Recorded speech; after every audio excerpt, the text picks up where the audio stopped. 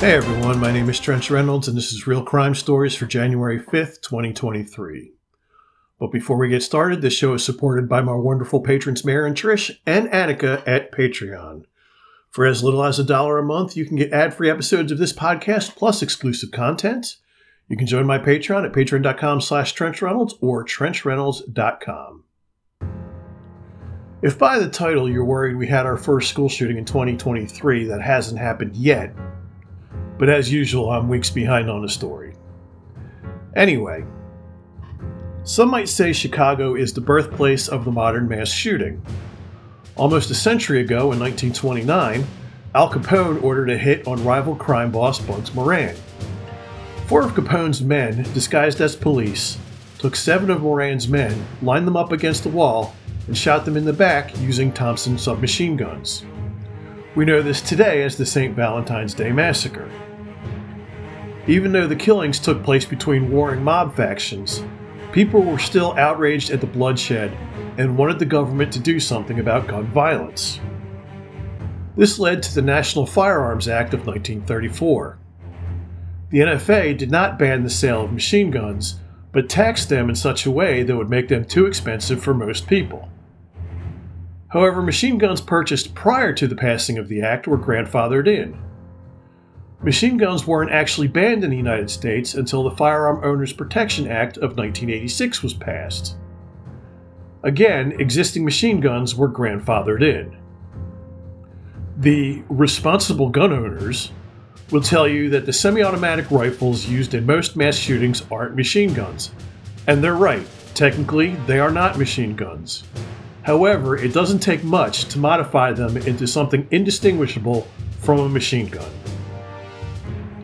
Chicago is also often used by the gun nerds as an example of how gun control doesn't work.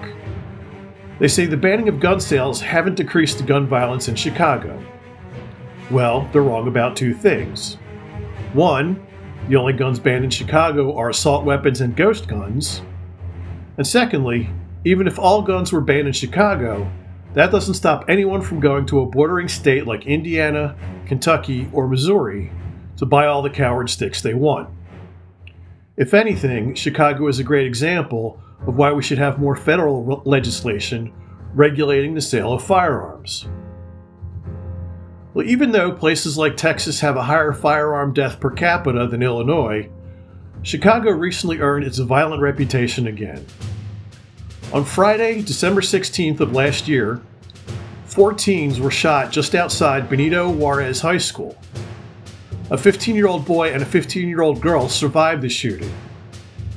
Unfortunately, 15-year-old Brandon Perez and 14-year-old Nathan Villegas succumbed to their injuries. Both had been shot in the head. The 3 boys were said to be the targets of the shooting. To make matters worse, the shooter is still at large, even this many weeks after the shooting. Chicago police have released images of a person of interest. That person has been described as wearing a black mask, black hoodie, and black North Face jacket.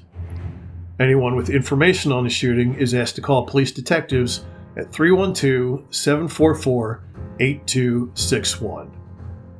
Benito Juarez High School used to have school resource officers, but had them removed in 2020 due to the police brutality issues in the country.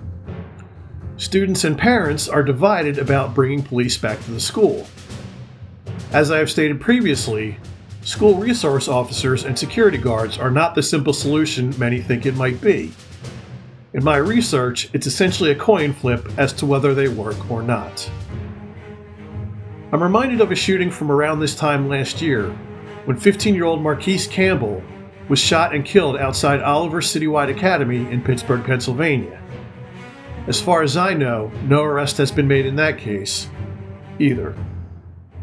I sincerely hope that the families of Brandon Perez and Nathan Villegas do not have to endure what Marquise Campbell's family must be going through. That's it for this episode. If you'd like to read more stories like this going back over 20 years, you can do so at realcrime.net. You can follow me on most social media. Just Google @TrenchReynolds. You can also listen to and subscribe to this podcast on your favorite platform at realcrimestories.net. So until next time, don't let anyone else tell your story. because you are here for a reason. I've been Trench Reynolds, and this has been Real Crime Stories.